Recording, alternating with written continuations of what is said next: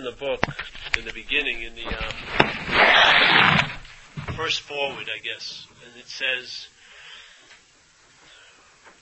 we of recovery are more than 100 men and women who have recovered from a seemingly hopeless state of mind and body. I want to first start out with the word seemingly, because it's important for what I'm attempting to sort of invite you to look at. Seemingly means that it appears to be true or false to me. Yeah? So a hopeless state of mind and body becomes hopeless when it seems to be hopeless to you. And then let's say you get offered the opportunity to have recovery and you entertain this possibility, then that seemingly hopeless state of mind and body doesn't seem to be hopeless anymore. Yes? So you and I play a huge role in what that means. So a state of mind and body can be hopeless to us, or it may not be hopeless to us. So really what needs to be changed isn't the hopeless state of mind and body, but what needs to be changed is what's thinking it's a hopeless state of mind and body. And what we do as an apparatus, or as an apparatus, as this body and this mind, is that we give meaning to things. So we can give meaning to something that it is seemingly hopeless. And what if I start entertaining something that as seemingly hopeless, I usually end up in a state of fuck it, because it's hopeless. So I don't care if it doesn't make sense or not, I'm still going to get loaded because I'm in a hopeless state of mind and body. There's no way out, so why not just keep digging? So the idea of seemingly, to me, is based on the fact that you and I give meaning to things. So if we see something and we're not in good shape that day, we'll see it as a problem on Monday. The next day, we're in good spiritual shape, we'll see the same thing as not a problem. On Wednesday, if you're not in good spiritual shape, you'll see the thing as a problem again. What is it? Is it a problem or isn't it a problem? It's really the meaning you're giving it. And so basically that thing that you feel and or I feel is real and solid isn't really real and solid. It is impressed with the meaning we've given it. So if you realize that you are giving meaning to things all day without knowing that, and that meaning may be, let's say, thematically driven by a system called self-centeredness. So we're in a sense of being self-centered, and that system gives meaning to our life. And it's a very small system. Like every possibility self-centeredness has to offer, I've been through already. Every take that self-centeredness has on what you're doing and what someone else is doing, I've been through it. All I'm doing is rehashing it constantly. And one of the words that we have in AA captures it. It says it's the word of resentment, which means, break it down, to re-feel. So in a lot of situations, we're in conscious contact, something happens, and we're conscious of it, and then there's a mental reaction to what happened, which is self, or selfing. And you see what happened as it's happened to me. And as soon as something happens and it's seen as it's happening to you, it has a different meaning than when it was just happening. Yeah? Like most people are living a life interpreted as life's happening to me. The freedom that I've entertained and experienced is I see life as just happening. I don't see life as happening to me. I just see life as happening. So there's the conscious contact with life, which is the recognition that something's happening, but it doesn't get bounced off that and turn into constant obsession about me. Yeah? Because I believe everything that's happening is only happening to one me. So everything that happens and everything I hear, feel, taste, touch, think, and smell, all those different feelings, all those different experiences, all are seen as how it pertains to me. That's called self-centeredness. That is the root of the disease. Everyone is suffering from self-centeredness. Yeah? Alcoholism is just an extreme, subdivision of self-centeredness. Yeah? We're extremely centered in self. And so that extremity causes the expressions of self to be more obvious, yeah? In other words, our life is painted with a broad stroke. So we're flamboyant. We're like a tornado. We create wreckage and stuff. But everyone here, if they're not entertaining the awakeness of what they are, they're in self-centeredness.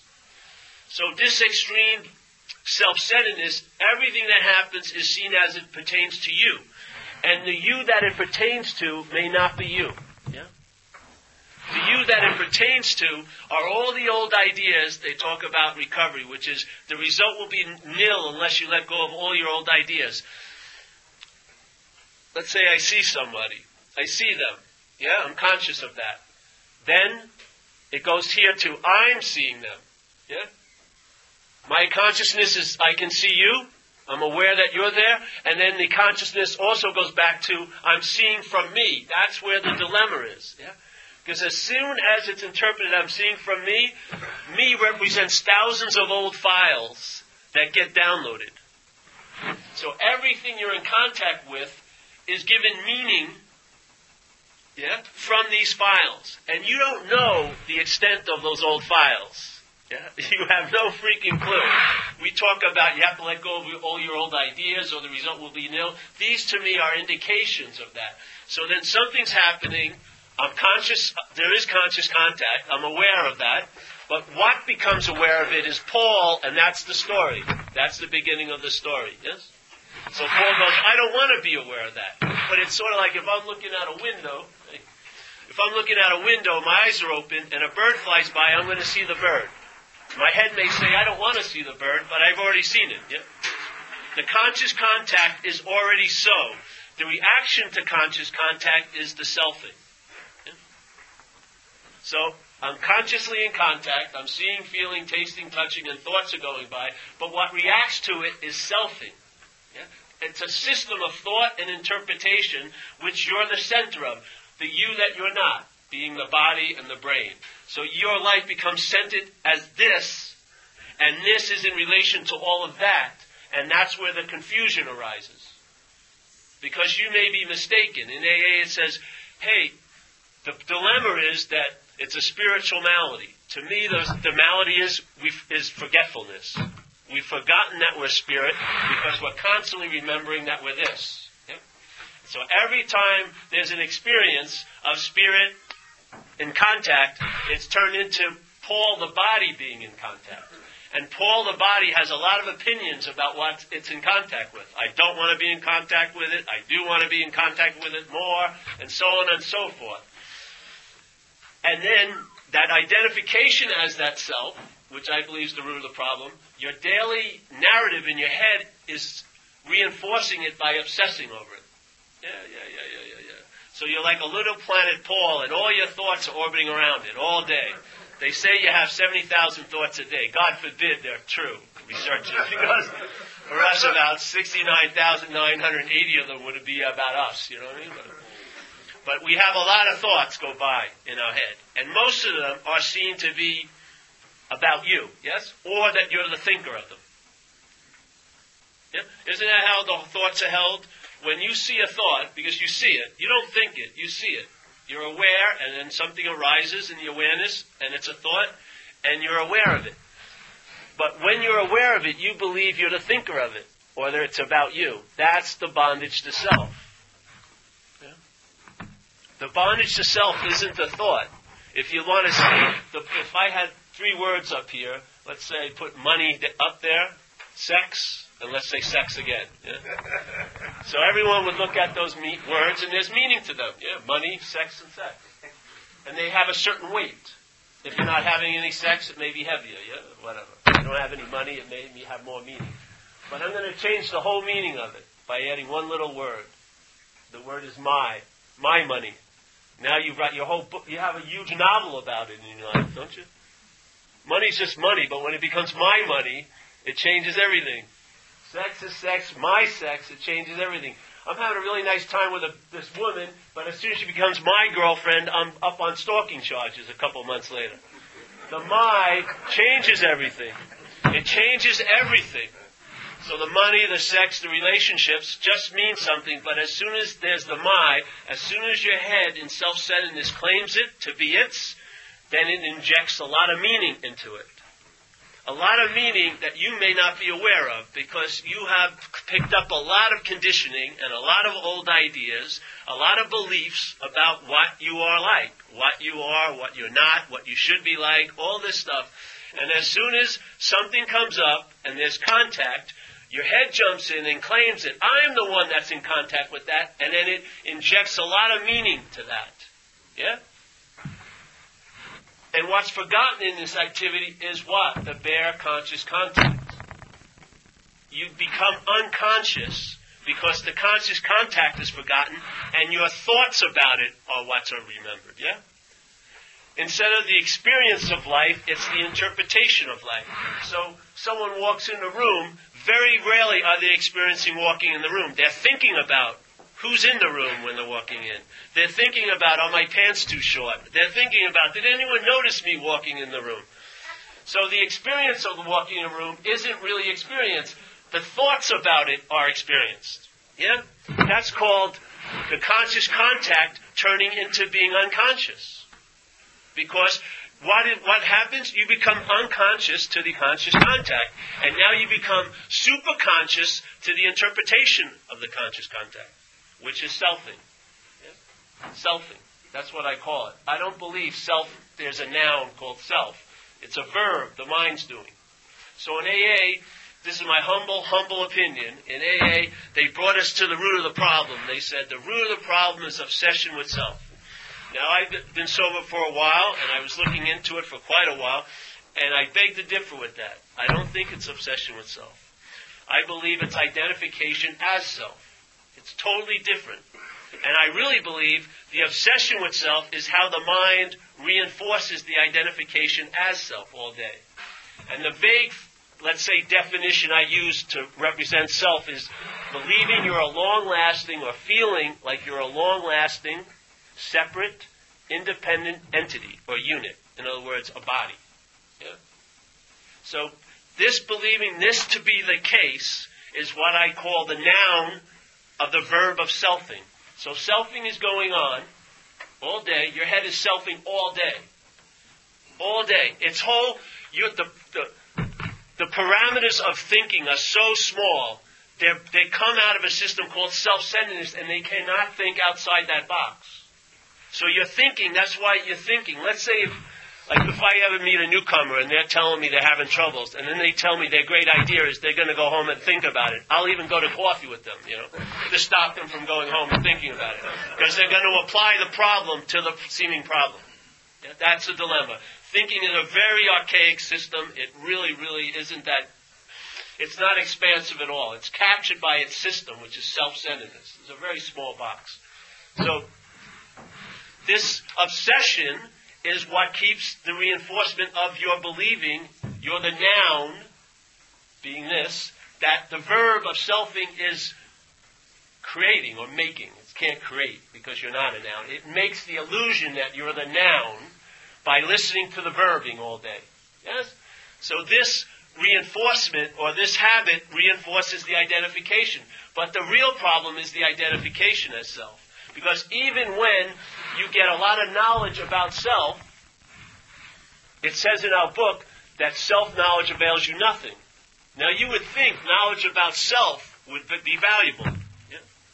But see, he's not saying knowledge about self, it's saying self-knowledge. And what happens with this mind of selfing is whatever it comes in contact with, it tries to take advantage of or claim. Yes? So here you are, trying to study what self is like, but you may be studying what self is like as self. Yeah? So now you learn a lot about self, but that's never going to take you out of self because you're in the conundrum of self can't get out of self. Yeah? And you're not going to be able to attain that you can be out of it if you think you're in it. You can entertain being out of it, but you always go back in. That's the dilemma. Just like when you turn over your life on Friday and then you seem to take it back on Monday. What's that about? I thought I surrendered my life, but I took it back. No. That's just the selfing, yeah. So in this idea of selfing, this obsession creates a sense of being a noun, this. Yeah? You take this to be you, and in so taking this to be you, you inherently forget your spirit. That's the spiritual malady. And so I'm just hoping to offer you something to entertain that may bring you to that point. Yeah? To me, it's like a whole row of knots. Yeah? Let's say the effects of selfing is one knot, maybe incapable of having a viable relationship with another human being is another knot. Yeah? Maybe money troubles is another knot. And we're busily trying to undo some of the knots to get relief. Yeah? So let's say we work on one knot, and let's say we get some relief, and we read a book about it, or we do a workshop, and we start telling everyone, oh, I found a great relief, but after a week or two, it's knotted up again. So you throw the book away. Hey, that guy sucked. He didn't know what he's talking about. Because it doesn't seem to last. And also, when you loosen up one knot, it doesn't seem to affect the other knots. Let's say you're having money troubles and relationship troubles. So you do like a month-long retreat on relationships. Maybe you get a little looser about relationships, but your money dilemma is still so. So what happens is, if you go back to the first knot, though, and to me, my belief in the first knot is that it's identification as self. And if the truth is told about that, and that knot loosens up, you'll know the tree by its fruit. Because this knot has a thread that runs through all the other knots in your life. And this knot loosens up, all the other knots, as a byproduct of this one loosening up, will loosen up. And by the tree you will know the fruit. A good tree cannot bring forth bad fruit, and a bad tree cannot bring good fruit. And you should have radical relief. You should, not should as if you should, but the possibility is very probable, if you entertain this, that you'll travel lighter. And in the traveling lighter, you'll know you're onto something. You don't need a verification from 800 pages of scriptures. Your own gut will tell you. I'm traveling lighter. I'm walking in rooms and I'm not thinking, did anyone see me? You may be thinking of it, but the emphasis has shifted, yes? Your preoccupation with you in the foreground, your whole life gets shifted to the background. And then what's happening gets shifted to the foreground. Most of us are living in what's not happening. Check it out. Can you harvest any anxiety right now from this room? Absolutely none. You'd have to bring it from what's not happening. You would have to be entertaining next Friday. Yeah? And in what's not happening, remember, anything can happen in what's not happening. It has no rules or regulations because it's not happening. So anything can happen. So next Friday, you can have cancer. Next Friday, your girlfriend is making lovely sex with your best friend. Next Friday. And you may even want to have a preemptive attack tonight to make sure they know that you know that they're going to do it next Friday. They don't have a freaking clue about next Friday. They're in a mythical next Tuesday. But here you are on this Friday and you're in next Friday. And so in next Friday you have cancer. Next Friday you've lost your job. Next Friday everything's gone to shit. Yeah? And so here you are sitting and none of that's happening. But unfortunately, your body just reacts to your head. So if your head, which it can do, if you're identified as what's truly not happening, which is you as a self, that gives you license to travel unimpeded in what's not happening. Because you're the original what's not happening. The idea of being a self. That gives you wings to go into what's not happening. Yeah. So you go into what's not happening, and you harvest a lot of anxiety. But the harvesting of the anxiety gets dumped not in what's not happening, because then you'd have the experience that anxiety is not happening. But it gets dumped in what's happening through your body, through your nervous system, through your head, through your palms. You get sweatier, your mind's racing. So you're reacting to what's not happening. And that reaction to what's not happening is overriding your conscious contact with what's happening. So basically, you're unconscious. You're out to lunch. You're in a trance. So in the trance, so here you are, because anxiety is not fear. Fear is about emotion that happens when, in a situation, something threatens you. And then you either fight or take flight. Yeah? But anxiety creates the physiological effects of fear, but it is not fear. it's a mental, like, replication of fear. And it's produced in what's not happening. And then it's downloaded in you because you are what's happening. You are in the location of what's happening. But all those products that are harvested don't come from your field of this moment, here and now. They come from an imaginary field of past and future. And they get dumped in here now. And then you react to them, and it cuts off your ability to respond to this. And then your head tells you, this sucks, because you've never actually been here. Literally. It sucks because you haven't been here. You're passing an incredible amount of authoritative takes and you've never even been here. You've always been in what's not happening.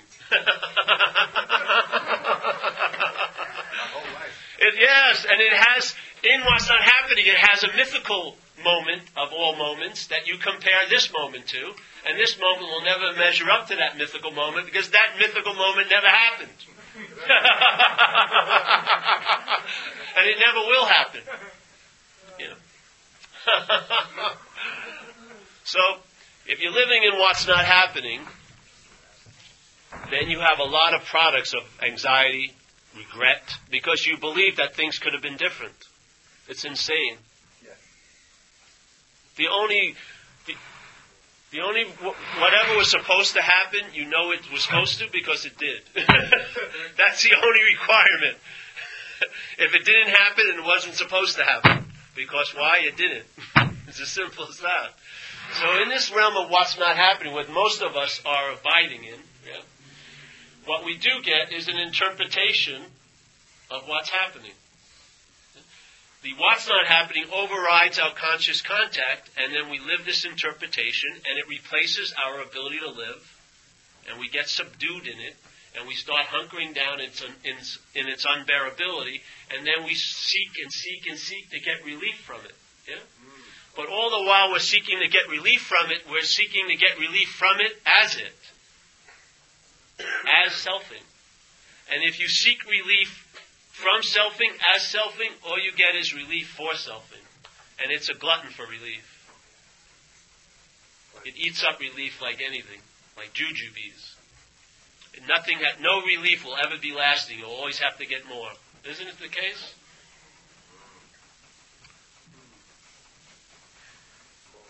We've been conditioned to believe solutions are temporary, they always have to be maintained, they always have to be reinvigorated and turbocharged and everything like that. Because in my view, a solution won't work if you keep applying it to an imaginary problem. How can you apply a real solution to what's not happening? The solution to it is to recognize it's not happening. That's the solution to it. If you try to keep applying a solution to an imaginary problem, the solutions will actually become the bigger problem. Yeah? Because how can they bring relief from an imaginary problem? It's impossible. The relief comes when you realize it's an imaginary problem. Yes. Yeah. You're not a noun. You're a verb. They call being, yeah? There's no divine being, like there's a noun that's being. There's being, it's a verb. You're conscious, yes? You're awake. You're awake. You're conscious of thoughts. If you weren't conscious of thoughts, you never thought a thought in your life. You're just conscious of them. They arise. Your body and your brain react to stimuli, and thoughts and memories arise. And you become conscious of them, just like you're conscious of everything else that comes in front of you, or you feel and taste and touch. Yeah? You're conscious of them. You're not the thinker of them. Because a thought is a thought until it becomes your thought. Let's say you have 10,000 thoughts. Maybe they say 70,000. Let's say 10,000 thoughts are noticed in your head. Most of them you're not aware of because there's too many. Yeah? But let's just say a thought weighs something. Let's say it weighs an ounce. So you have 10,000 thoughts. So during the day, you're walking around with 10,000 ounces. That's how you're traveling. You got 10,000 ounces. And we're used to it. It's just sort of like gravity. No one today was at a cafe and someone was complaining about the effects of gravity. Right? Oh, my left shoulder, gravity is really heavy on me today. Nobody has any feeling about gravity. You're not conscious of gravity at all, yet it's affecting every one of our bodies all the time. But we're totally unconscious of it. It's sort of like that. The truth, in a way. So So here, yeah, totally, you don't even know what's going on. Yes, yeah. Where was I? Gravity. No, prior to gravity. 10,000 ounces. Yeah, so there you are, traveling with 10,000 ounces. We're used to it, yeah? Doesn't even seem like we have any weight. But let's say each thought now is held as my thought. And that my injects another 15 ounces. So now you have a pound. So now you're having 10,000 pounds you're carrying every day. I would say your experience of living will be that you feel heavy. Yeah? And when you feel heavy, you want relief. Yes? I would imagine you want relief from that heaviness. But if what you go to for some advice about the relief is the problem, which is that modality of self-centeredness, then you're in a big dilemma, yeah? Because then thinking about the problem will create more weight. Trying to think about a solution to the problem will create more weight. And you'll get more and more heavier and heavier and heavier and heavier, won't you? And then it gets unbearable. So the head starts advertising how unbearable it is. It starts giving meaning to your day at work and says, they're all out to get me.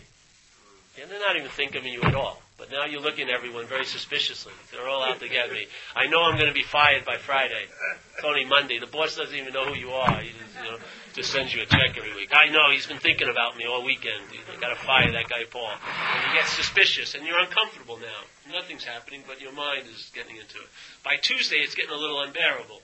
So now you're thinking, you start resenting all your coworkers. There's a big conspiracy. They're fucking with me, And then by Wednesday, you don't even go to work. Yeah?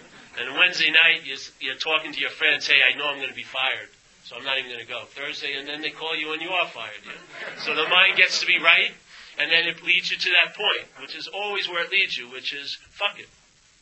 Yeah? As soon as you say fuck it, as soon as it says fuck it and you agree with it, alcoholism cannot pick up a drink.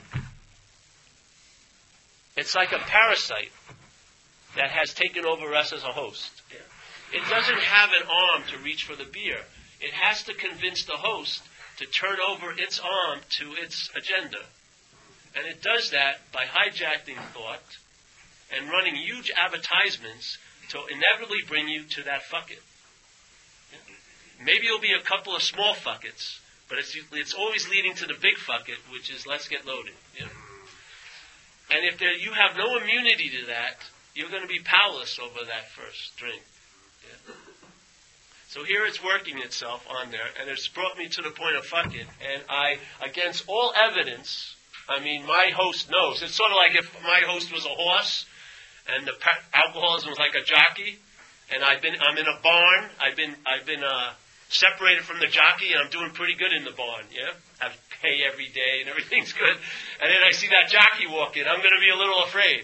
I'll rear up, and woo, and he'll start talking to me. Oh, don't worry. It'll be different this time. And it starts, patting my mane. I'm going, woo, no. I don't want that freaking jockey. I have a bad memory of that jockey. But it's very convincing. Don't worry. It sucks today, doesn't it? Yeah, let's go get it. No. But then it's convincing. It's talking to you like convincing. But then it puts his leg up and it gets on your back and it stops talking to you as if it's convincing you. It starts talking as you, doesn't it? Now you're not thinking about going to 7-Eleven. You're at the 7-Eleven. You're not thinking about calling up that dealer. You're calling that dealer. And it's on, yeah? You've been taken over again. You've been possessed by the parasite. Or the parasite has taken over the host, and then it uses you to express itself through. I'll give you the examples are right in front of us at every AA meeting. I don't know about you, but when I first came to AA meeting, I had an incredible sense of terminal uniqueness. I didn't know what it was, but I really believed no one had the thoughts I had.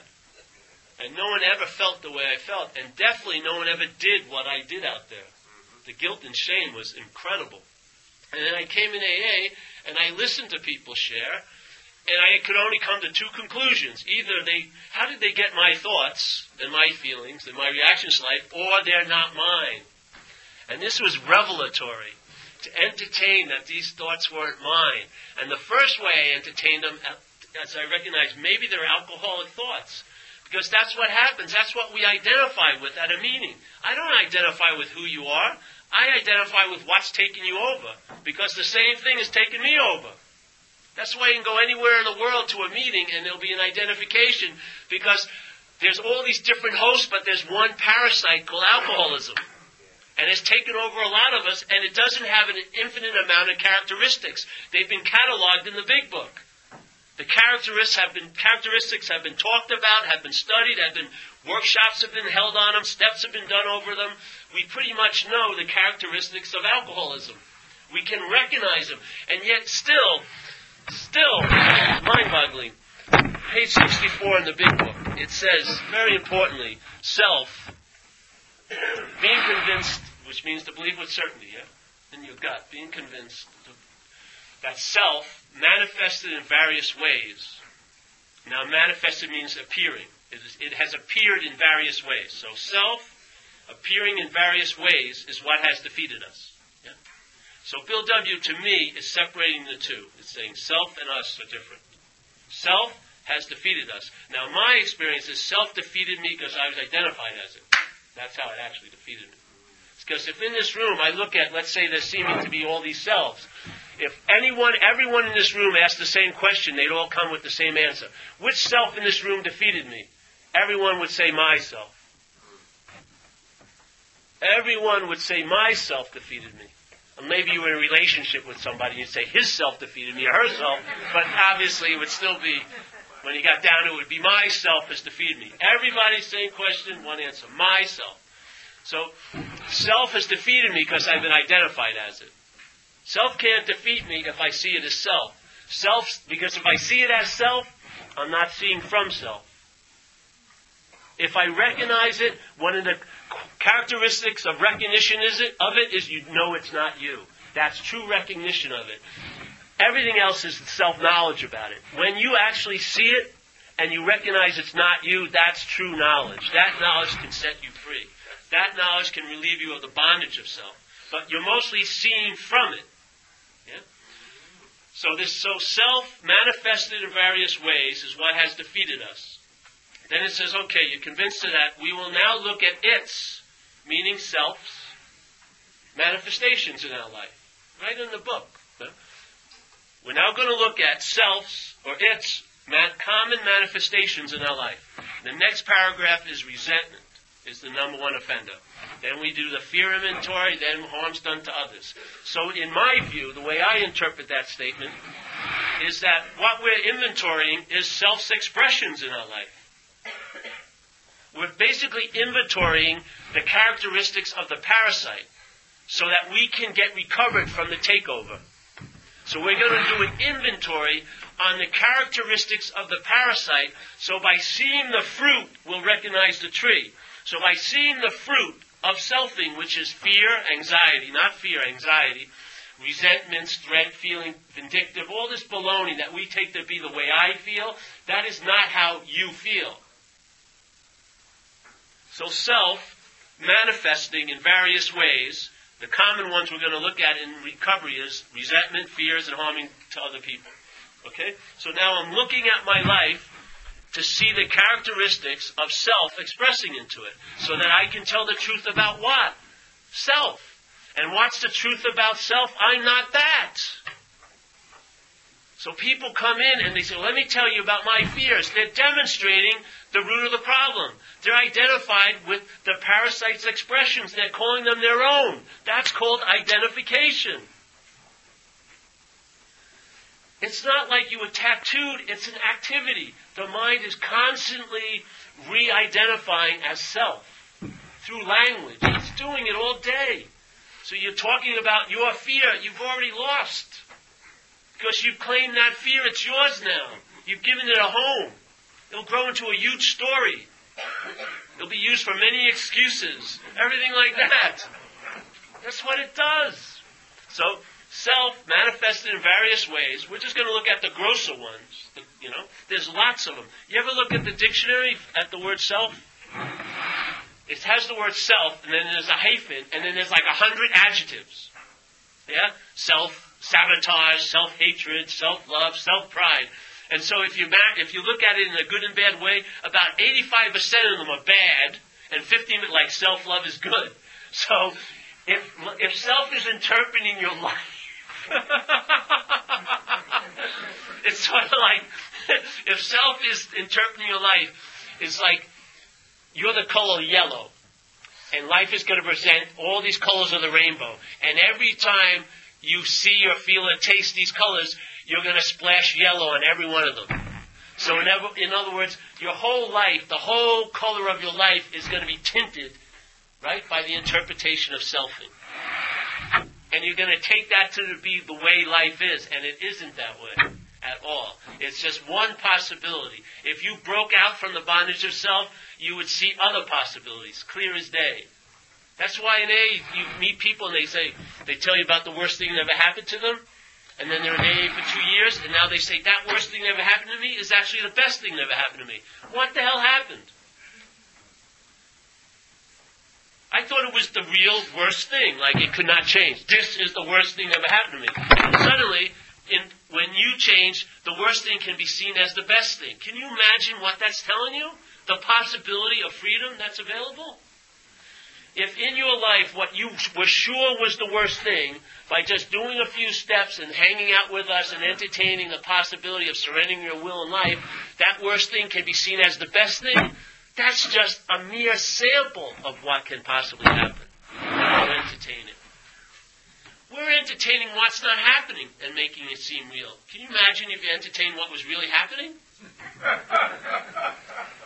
The power that would have? Creativity. We're entertaining what's not happening. We're doing it. We're like miracle workers. We really are. We're making what's not happening seem to be more important than what's happening. I mean, that's like moving a mountain. Yeah? Unfortunately, you're moving it on you.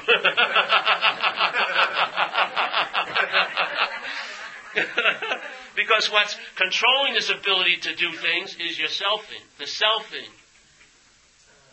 If you surrender that ability to entertain to that power that's greater than self, you cannot believe what you can envision.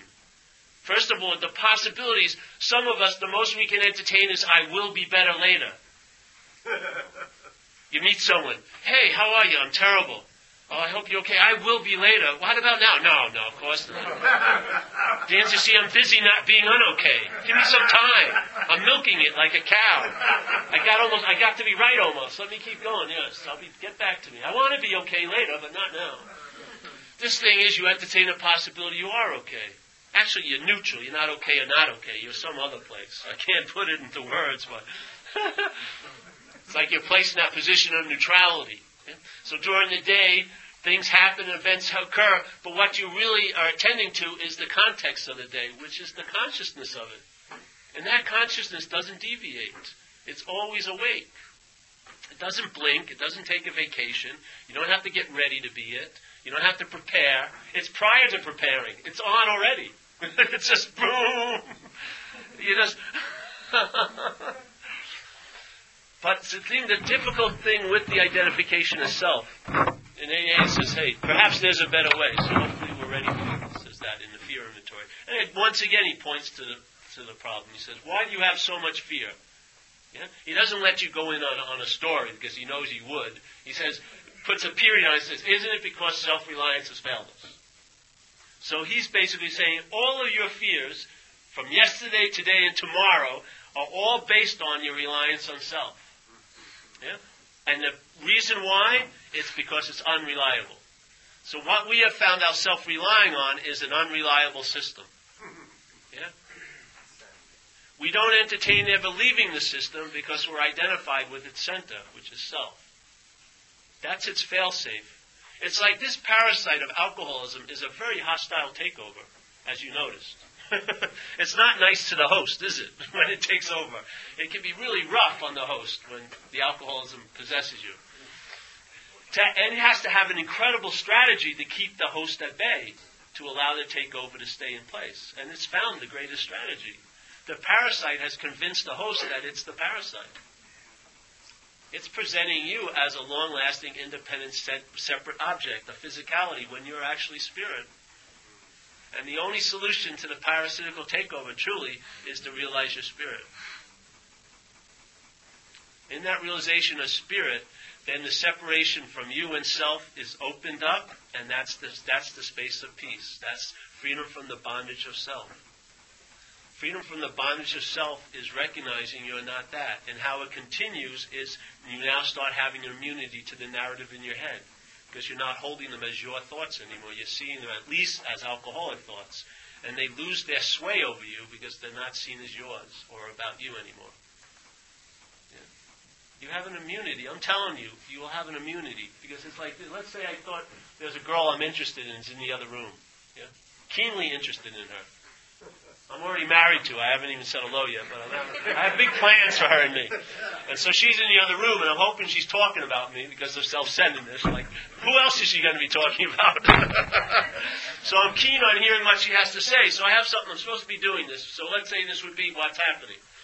And I'm supposed to be doing something, what's happening, but I want to know what's happening in there. Yeah? And I'm listening intently to hear if she says anything about me. Hopefully she'll say, hey, I like that guy, Paul, so then I'll ask it out or something.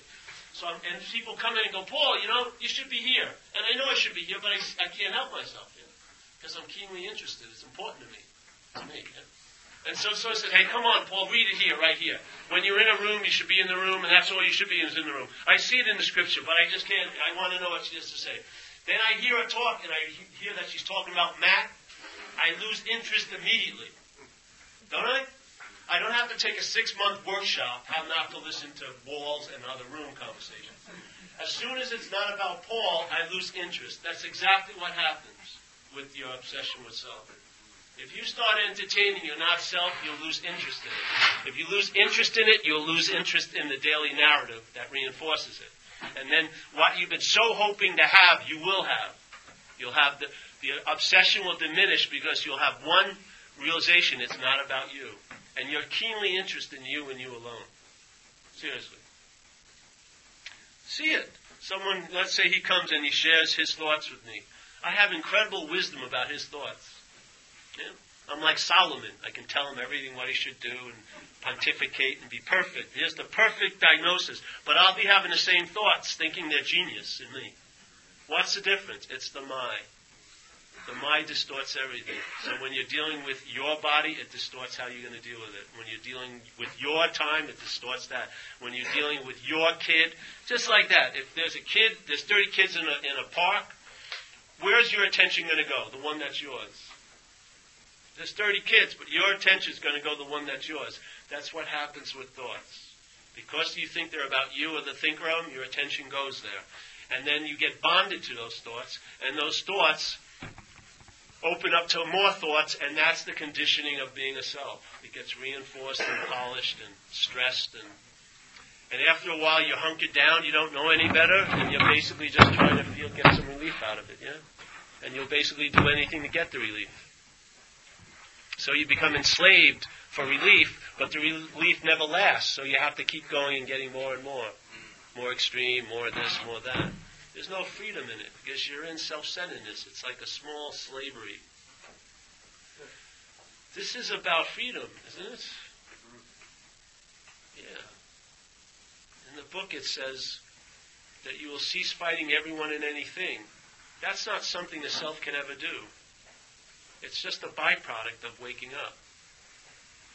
A byproduct of realizing you're not self, you'll cease fighting everyone and anything. Because you'll see no need to fight everyone or anything. It's that simple. Yeah?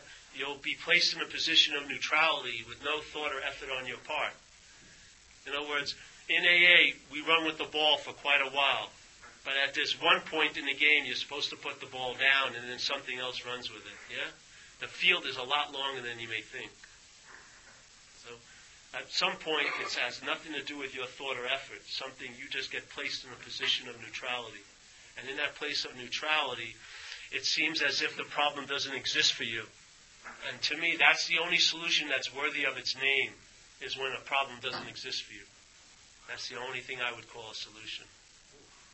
And so you live as if the problem doesn't exist for you, because it doesn't. Because it's an imaginary problem. You have never been a self, nor will you ever be a self.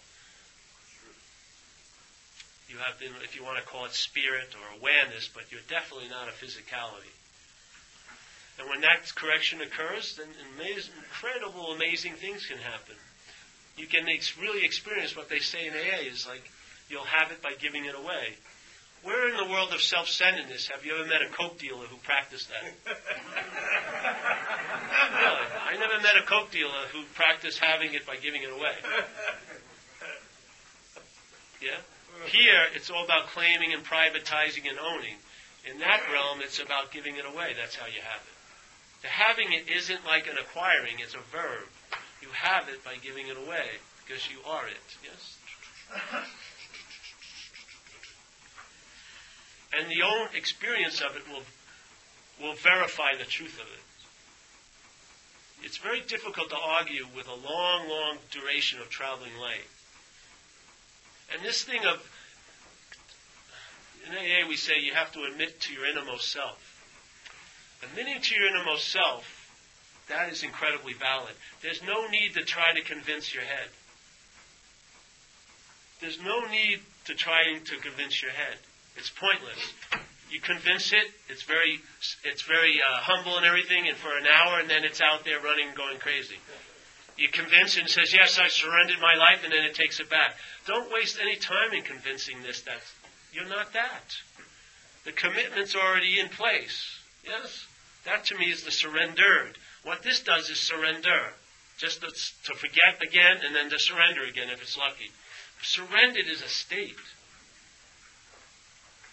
A state of recognition. It's a commitment. It's truly sobering. And it's not based on feeling. And it's definitely not based on thought. Surrender is I watched the experience of surrender. It's one of the highest experiences in our community, is surrender. And what it was with me is that what happens is I forget my admittance of powerlessness, and there's a claiming of the power that's coming through as mine. That's the selfing, yes? When that happens, shit starts hitting the fan. Usually when shit hit the fan, I used to know it when it hit me in the face. Yeah?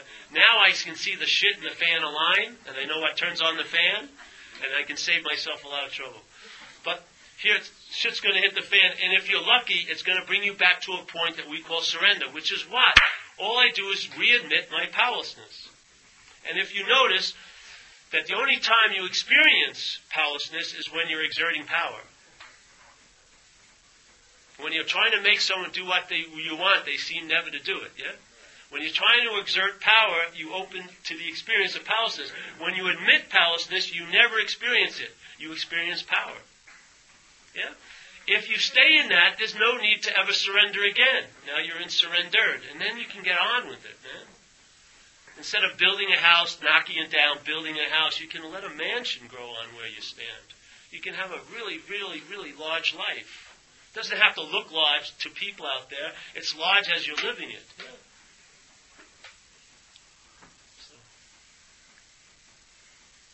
I'll do this one thing I like to do in San Francisco to represent this statement about self and the manifestations.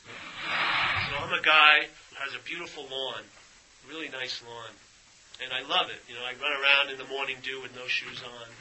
I have croquet matches. You know, I have picnics. It plays a large role in my life. I love that lawn. And then one day I jumped off the porch without any shoes on. I stepped in some shit. You know? So I get up on the porch. As soon as I stepped on the shit, my life started getting smaller. I have to wear shoes now. You know? So then in the afternoon, I step down, I step in some more shit. So I do what most alcoholics would do. I go inside and try to ignore it. Hopefully it just disappears. So I go in my room, and then I come out a couple hours later, and I'm walking around, and I'm seeing there's a lot of shit on the lawn. So I have to cancel the croquet match, no more picnics, no more running around in the morning dew. And it's starting to stink. And more I leave, and I come back, there's more shit. So then I just pull down the blinds, and I get pictures of grass. Yeah? I'm sitting in my room reminiscing. Oh, I used to love when I had a lawn. The lawn's right there, but I can't use it anymore. Oh, I used to love having a lawn. And I invite other people who used to have a lawn that don't have a lawn. And we reminisce. Oh, yes, look at that lovely lawn. What if, don't you have, oh, no, it's shit over there. Oh, yeah. And so then one day a guy comes in and says, hey, I think I have a solution to your problem. And because of the effects of the problem, I'm very open to the solution, or a solution. So he says, the solution is, I got this thing called a poopa scooper, yeah? If you get pretty good at it, you can clean up enough of the lawn that for a while, at least a section of it you'll have like it used to be, pristine. You won't be able to have a big picnic, maybe just you, but one mallet in the croquet match, only you. But at least there'll be some semblance of what it was like. Yeah, beautiful lawn. So you say, yeah, I'd like to have it. And you're really ambitious because you really want to have freedom from the shit, so you get 2 of them. And you start getting good. Picking up poop shit, like a lot. And there's periods of time when the lawn is pretty nice. Not all of it, some of it. And people who have the same problem start hearing about you. So they start calling you up, and they start asking your advice, and you say, yes, this is the signature model I like, a pooper scooper, and you start selling and informing them and everything. And you become a circuit speaker. You're walking around talking to people about picking up shit and how to do it and everything like that. And you're really quite good. And you have a lot of respect from all the other people who suffer from it. And so then one day, again, selfing has sort of taken over this identification that you're a big circuit speaker, pooper scooper, whatever.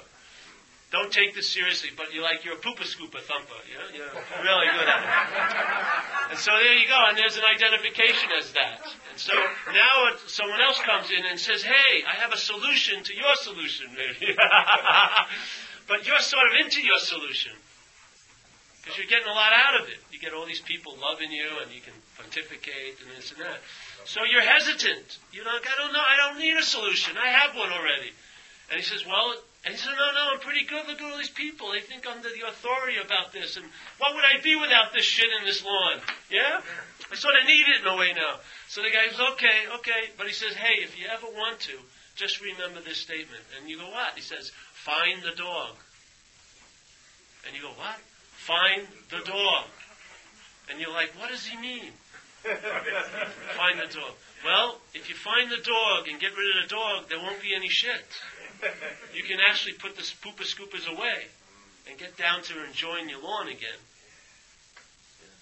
The difficulty is you're identified as the dog. You can't entertain getting rid of it because you think you're it. That's its greatest strategy. It'll shit all over your life, and you'll be like a dog owner. You'll be picking up after its shit the rest of your life.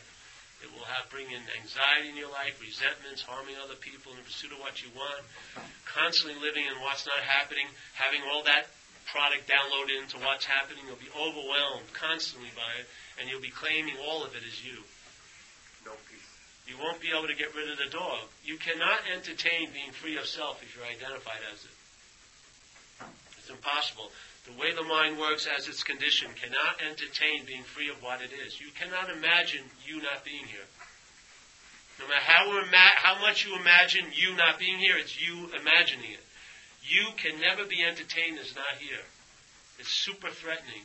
But when you realize you're not that self, you can entertain truly being free of it. I mean free of it. Yeah? Where the state of the situation is the problem doesn't exist for you inherently. From moment to moment. And that pause is the transfer from a life run on self to rely on something greater than self. The pause when agitated. The recognition of the conscious contact and not having that conscious contact lost by the mental reaction of selfing to it. Yeah? That pause is infinite. We think of it as a momentary little glitch in time, but it's actually eternal there. That pause you can live from. You can live in the pause, which is the solution to all the agitation of the reactions of self to your life. And you can have a response to self that will be different. And you'll take your marching orders from another source, not from this failed system of self. And you'll stop relying on what's unreliable, and so you don't have to live with all these expressions and keep calling them yours. How can you entertain being rid of them if you keep calling them back? You want to get rid of anxieties, but you call them yours every day. It's like they don't get the message. It's like this, like this. Yeah. Oh, I can't lose. Oh. No. When you realize they're not yours, you can be free of them. Seriously. You'll lose interest in them. You'll lose interest in them. If your interest, which is your attention, which is everything in a sense, is freed from the slavery to self, and the thing is, it's almost like gravity, this attention. It has a homing device. It's only going to go to what you think you are. So if you think you're a long-lasting, independent, separate entity, there's going to be a lot of energetic oomph in your life that's going to make that seem so. It's very difficult to ford that river, yeah? But it only goes to whatever you believe is you. If you start seeing that you may not be self, and that belief starts getting rested in what you are as spirit, that same thing that we call obsessing with self will be what they call in spirituality abidance in the truth. It's the same energy. Same energy. It's abidance when it's resting in spirit. It's obsession when it's resting on this mental idea of a self. And everyone in this room has tons of faith. Everybody has tons of faith. Faith manifests here by the vehicle it's put in. Most of us are having faith in self-thoughts. We have so much faith, we're conjuring what's not happening into what's happening and allowing it to override what's happening. That's a huge amount of faith. Yeah? If that same faith you have in these thoughts, which is signified by the mind of it, was released from that, and you had faith in your inherent selfness of awareness of spirit, you cannot believe what that faith will do for you. Just what it's doing for you now in the opposite way. That discomfort, and irritability, and restlessness, that uncomfortableness in your own skin, that anxiety, you'll have an ease and comfort in your skin now. That's what faith does. It translates now into an ease and comfort. The faith put into thoughts translates now into anxiety about what's not happening. See it, man. There's freedom. It's available.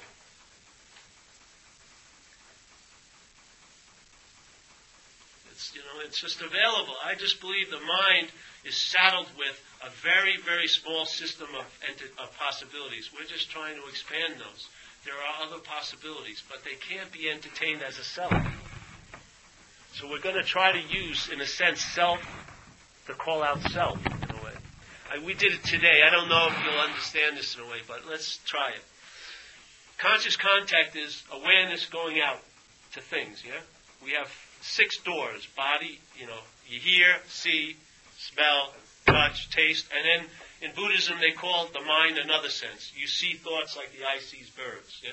So you're seeing thoughts, you're seeing, you're hearing, feeling, tasting, touching, smelling. That's how that's how consciousness contacts this place, yes?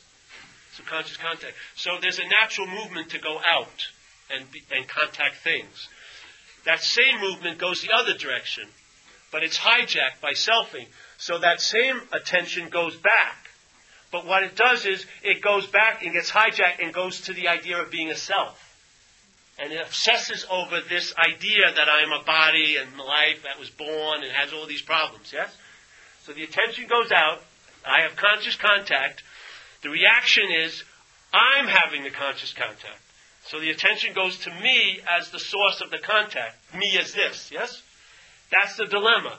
So if you ask yourself a simple little subjective question, who am I? Yeah? Or let's say if you're worrying about next week, just ask maybe, who is it that's worrying about next week? So this attention going out, meeting trees and people, and then seeing how they refer back to me as a self, that's what it is. It's called the loop of self-importance. So conscious contact is hijacked, and now you become conscious of all the thoughts about you. Yeah? So that's the obsession with self. We're going to take this energy and just by asking a subjective question, we're going to take this entity that goes, hey, what about you? We're going to go, who am I? So we're going to question me, yes? So the energy goes like this, who am I? And this energy that's constantly going to the self turns around to answer it, yes? And then energy and energy meets, or awareness and awareness meets, and there's obviously no self. So you get a first-hand experience of that pause, or that state of emptiness, or that some people would call silence. So the subjective question is, all right, because I'm always saying, who's that? What's going to happen to me? Blah, blah, blah. And if all my contact goes back to how it relates to me as the self, we're going to turn this opposite ways. Ask, who am I? And then maybe the head will go, me. Well, who's this me? Put it on a dime, and you'll see no one's there, maybe. If you see no one's there, that's the free sample. Yeah? That's what you are. You are what to the head would be nothing. You are that, but that nothing is actually everything. That's what's in the pause. That's what's in that moment of clarity. That's when that divine intervention It's startling of the selfing into where it stops, because it's a verb, and then something that's always so appears. You may miss it because it'd be called silence or emptiness, but there's something in you that knows it because it is it. Yeah. So.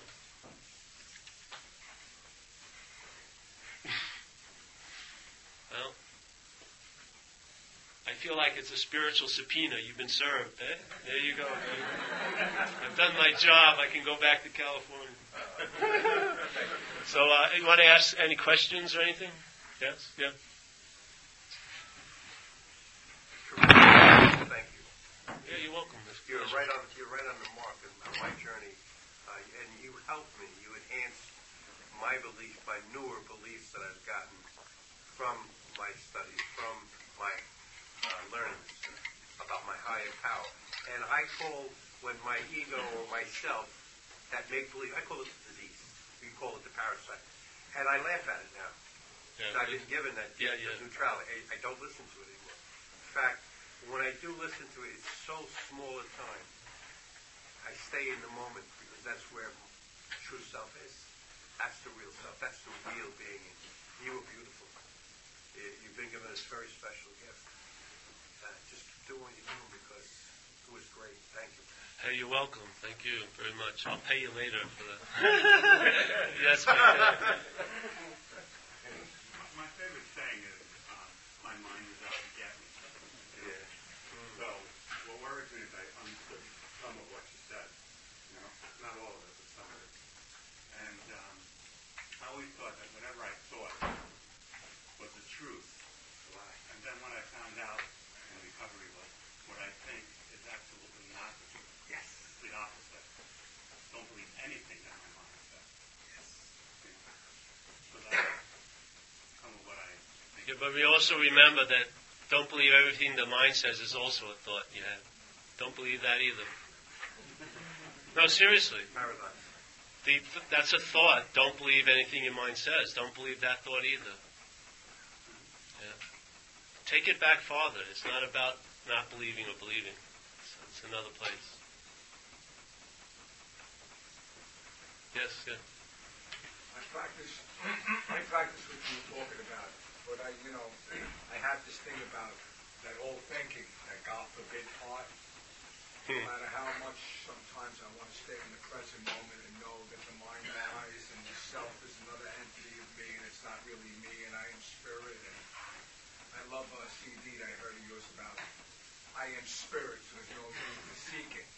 That's right, yeah. And I love that part because it puts me in the present moment, but I still, not as much, I still think about the God forbids, the family, the completion, the end.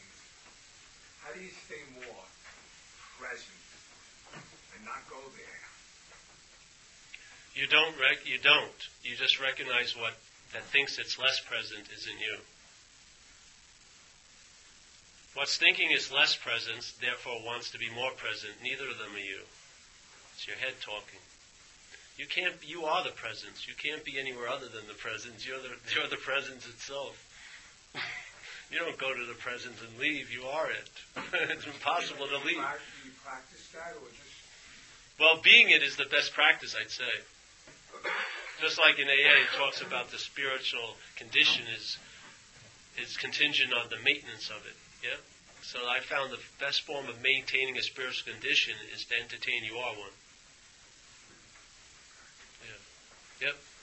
I'm going to try and say this. I don't know if I can. Do you fool yourself into that? I feel like I could actually lie to myself and say I'm in that place and not be in that place. Oh, it will say that, but you're not either of those. See, I'm not what... The thoughts are talking to another thought. They're not talking to what I am. I'm just aware of them talking. The awareness is hearing everything that's being said, but it's a dialogue between self and self, mostly. Yeah? So, of course, self can fool itself about this. It's doing it all the time. But there's something inherently...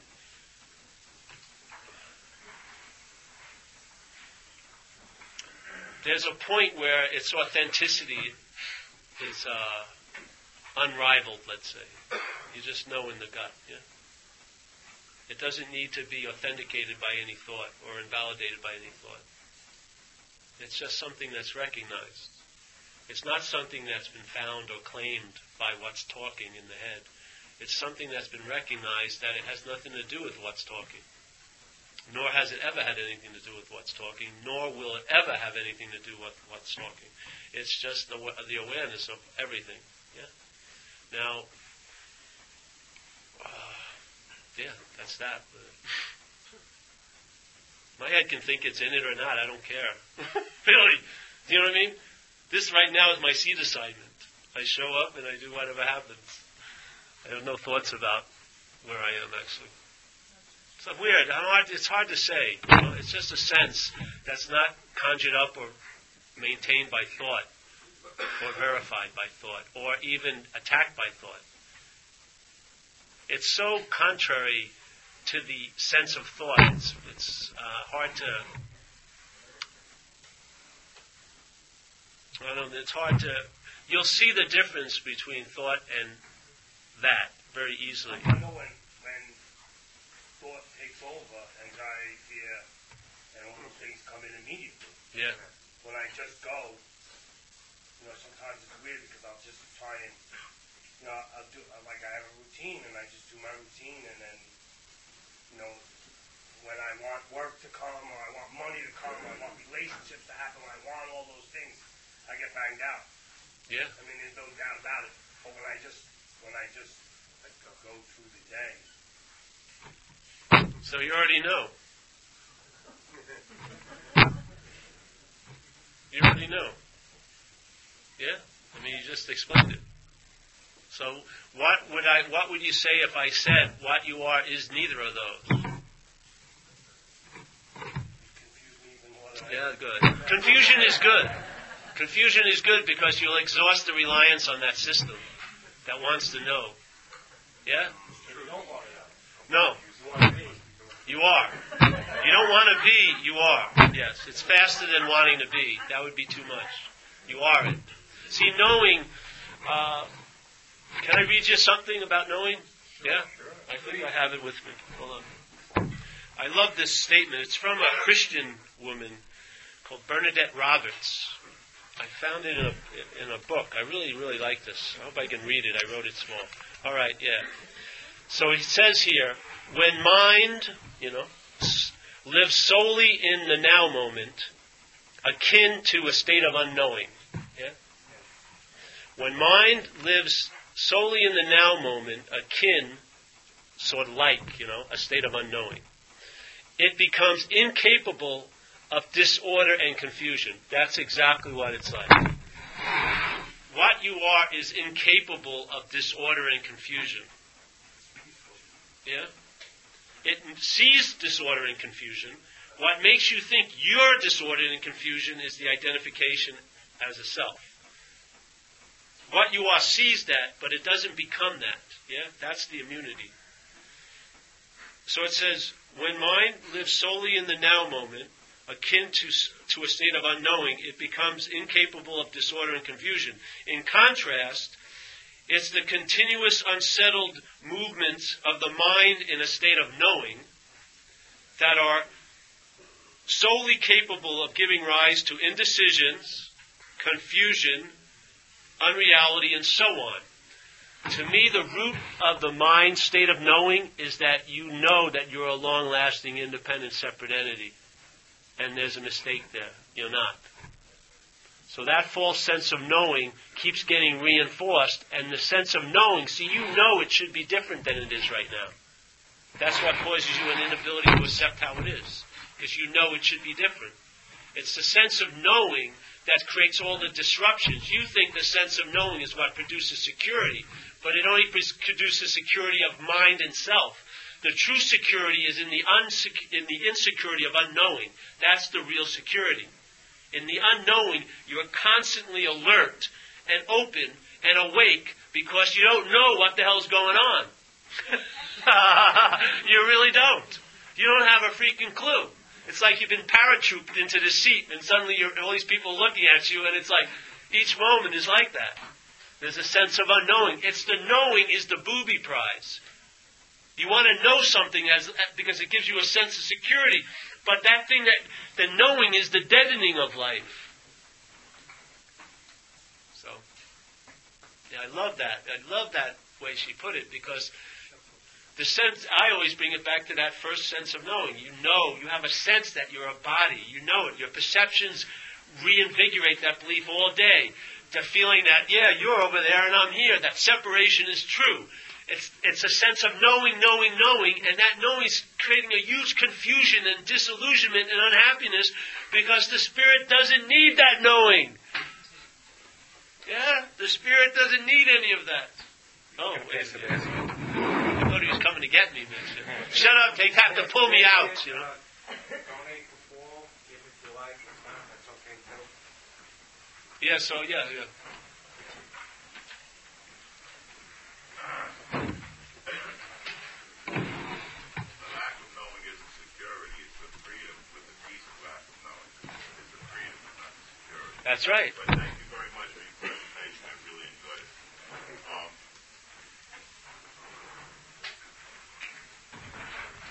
And I get the skin bag, I get the physical presence, I get the winning formula, repetition of thought against self against action. I get the languaging my truth and living into my failure. Get it. Kumar Earhart asked landmark education many years ago. My question is, if we refer back to our basic text repeatedly for validation in our conversation, why do we have to have an additional conversation or create an additional language that has to be validated by our basic literature? Can you run that by me again? So, repeatedly, and I truly did enjoy listening to you. We have, in this conversation, referred back to our basic text to validate our thought process. No. Okay. It was more of a sense of communicating, because we all come from the same tribe, Okay, great. most of us. Yes. Yeah. And so, in keeping with that thought, that being true, why do we need the additional conversation if we're always going to refer back to that as our basic truth? Because the basic truth is actually a living book. It's meant to be interpreted. It's meant to be added on to. Yeah. And in keeping with that Yeah. thought, why I appreciated what you did, or what I listened to this evening, was what we are reading is 1930s words and thoughts. And what you've done is presented in, let's call it a 21st century way. Yeah. And for that, I give you credit. Well, yeah. Simplified it. No, he's not. He's not done yet, I can tell. Come on. No, go ahead. I'll tell you my view, really. To me, this is a living book. It's based on where you're at when you read it. There aren't many books like this. A lot of books are stable and they're secure. When you read it, that's what you get. This changes because of the meaning changes. It's a living thing, and it was, in my view, it was delivered through someone, Bill W. It wasn't his, now copyright or authority of his. It was delivered through him, and it's meant to be interpreted in a lot of ways. It can be, let's say. And the point is to explore, because it's like a field of meaning.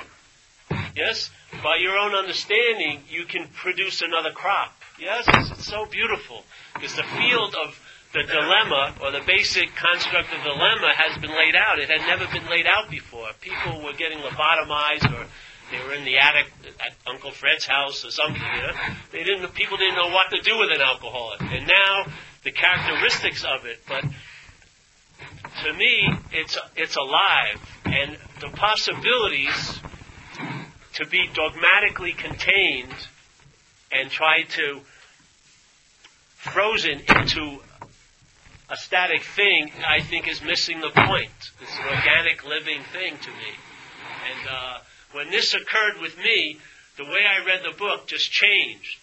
unbelievably. The word self, there was like a whole new download everywhere time I saw it. It was like the book was totally a new life in it because of what had shifted. Yeah? And then it was unbelievable what I was seeing. And it was the exact same words that had been pointed out to me, but I'd never seen them. How many people see that statement of self, being convinced that self manifests in various ways, what has defeated us? How many people look at an inventory process as taking an inventory of self-expressions in your life? Very few in our community. Very few are seeing it that way. They're seeing it as my resentments, my fear, and my habit. I'm just putting on another light. Maybe it's identification. Maybe the real dilemma is you're calling the anxiety yours. I found great relief when I held it that way. When I stopped seeing these things as my fear, I have a lot of difficult time letting go of my fear. But fear, it's easy to let go of fear. Because it comes and it goes. But when it's just like a thought comes to go. But when you call it mine, it buzzes around like a fly. It doesn't want to be in your room, but you've claimed it. You've closed all the windows, and now the fly is going to take your attention until it dies. And flies die a lot quicker than some thoughts. You keep reinvigorating them year after year. You've been thinking about the same thing for 50 years. You've been feeling something that actually probably never even happened to you as a resentment. To me, this was radically revolutionary. So I got inspired to bring it back to my tribe. Shit, yeah, most people leave AA when something like this happens. Page 25, question on that part of the solution, that part where it says the central fact of our lives today is the absolute certainty that the Creator lives in our hearts in a way that is indeed miraculous.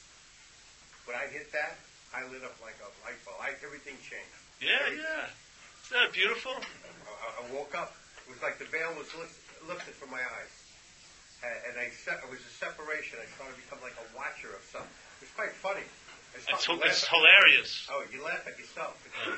It's freaking hilarious. Yes. Seriously, you ever watch it? It's mind-boggling. Yeah. It's incredible. I did 2 years of 10 steps once, and every night the same thing. I'm afraid of, and then it could just fill in the blank.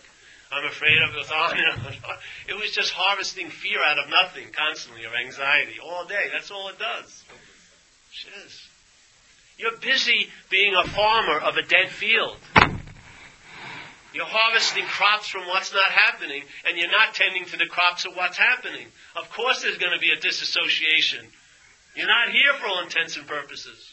Yes? I mean, to me, the higher power is a present tense verb, and you're a present tense verb. You can't meet a higher power in the past and the future. There's no past or future. Those are mental constructs. The higher power is a present tense verb. Like presence doesn't mean wasn'ts and willn'ts. It's presence.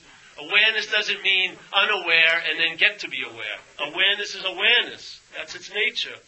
I believe I'm the nature, not the possibilities of either or.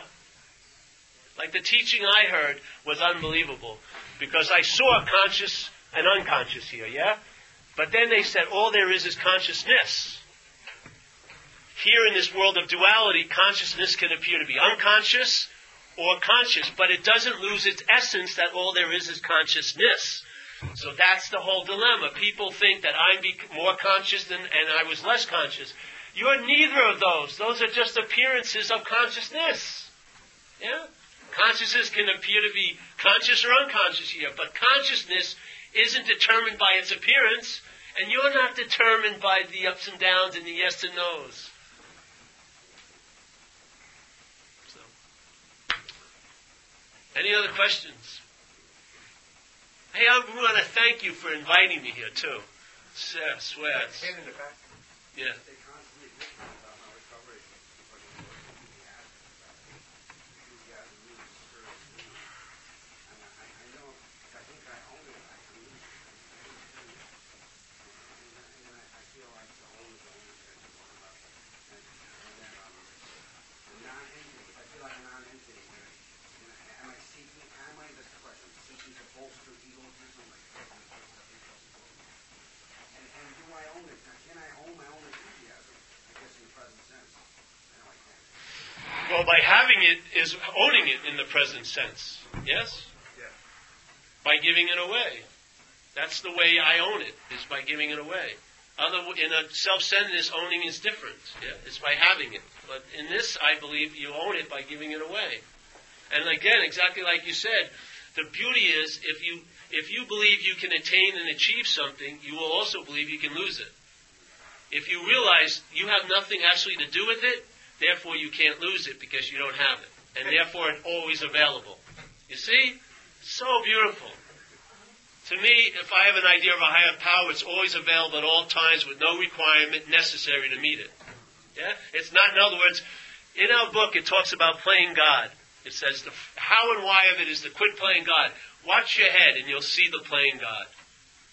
It plays God with God all day. It tells you how far you are from God. And then says if you jump through these 50 hoops, it's like, when you used to play those games, you're getting hotter, you're getting hotter, you're getting hotter, and you go, oh, you're cold again. It's what your mind's doing. It's made up in a location where God is. Take care, man. Nice to meet you. Thank you very much. It's made up a location where God is, and it's telling you, oh, you're getting hotter, you're getting hotter, you're getting hotter. Then it just changes it. You're cold, hotter, cold. You never arrive. It's hilarious. Jesus Christ, that's playing God. When you wake up in the morning, your head tells you how the day's going to be. That's playing God. How the hell do you know how the day's going to be? Yeah? Hi.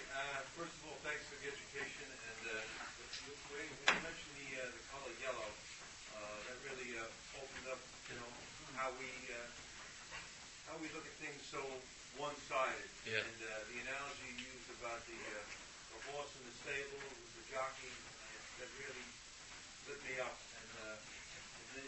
And then my sponsor always, I tell my sponsor that we start, page 53, relieve the bondage of self. You really gave me a whole new meaning to self. And just one last thing. You just said if you have a negative thought or a negative, the fly that was trapped in the room, the resentment for 50 years, what was your remedy to that? What was your suggestion to that? If you harbor ill will for a long time, and it might be for the wrong reasons? Well, first of all, I always question who's harboring the ill will. Who's harboring the ill will? See, if there's a sense of wanting to be a you, it needs to harbor ill will. To have a sense of being the you that harbors it. If you give up that idea of being a you, you'll let things go. Yes? See, you believe that the you is harboring ill will. The you needs the harboring of ill will to seem like a you. You need to have been crossed to be right about something to get a sense of being a you. So the real dilemma isn't the ill will, it's the ill will is reinforcing the idea of being a Paul, and you do not want to give up that reinforcement. The head doesn't. When you realize that's not you, you will give up the ill will. Seriously. Because it won't have its main intent, which is to reinforce the idea of being a self. That's its main intent. It's not ill will. It's your head needs the ill will to appear to be someone who's been wronged. Yes? So it can be right. Watch it. It's incredible. It will always, it's like tying a little string to the mouse. It'll bring you back to the whole of self. You'll see it. You'll see where it's coming from. The ill will is easily forgotten, but not by itself. Just like our book, when they had that story, they used to have the story Freedom from Bondage, and the lady said she got sober and she realized if she doesn't do a resentment inventory, she's going to drink, and she thought she had one resentment about her mother, that she thought her whole life she would have given up like that if she had a chance. But then she realized that she'd been cultivating it, and it had given her excuses for her whole life about her marriage not working and not going to college. That freaking resentment was very important to self. It wasn't good. That was a gold mine. It was cultivating righteousness and all this stuff. It wasn't letting go of that resentment. And she realized she had to let it go or she'd drink again. That's the dilemma. The resentment isn't the problem. It's the you that's having the resentment that's the problem. The bondage is not to the resentment. It's you. The self is the bondage. Recognizing the door. You're the glue, not the resentment. How can one resentment glue to you and one not? If a resentment was glued, then all resentments would be glued to you. They're not. You give them the meaning they have. And to the mind and self, some resentments have a huge meaning. They give it a sense of being a person. It's not willing to let go of that resentment. It's like a death threat to it. Yeah? The bondage isn't on the resentment side. You're the binding agent. If it was on the resentment side, every resentment would have the same bonding ability. Why isn't that the case? It's not. You're giving it the meaning. And the meaning is, this reflects a Paul. I'm not letting this go. I'm right about women with this resentment. It will give me my right not to ever try to love again, because I got fucked once by them. It's unbelievable. See it. The mind's using everything for its own little propping. Yep. I just want to say, when I leave here tonight, if I had to take away anything, that why don't I just get rid of the dog? That was as simple as it is. Yes. And it's a simple way of life. Yeah. If I allow it to be. Yes. Then just get rid of the dog. Yeah. And like the spiritual attitude, it is so simple, and I really like that I consider that my life is a mystery. Yeah. Because I have no idea where I'm going to be. I have no idea, and it doesn't even matter. It doesn't matter. I'm right here, right now, and you quote things in the book all day long. But it's all that one simple concept. When I'm disturbed, it's me. Let it go. Okay. There you go, bro. Thank you very much. Can we end now? Yeah. I'm getting tired.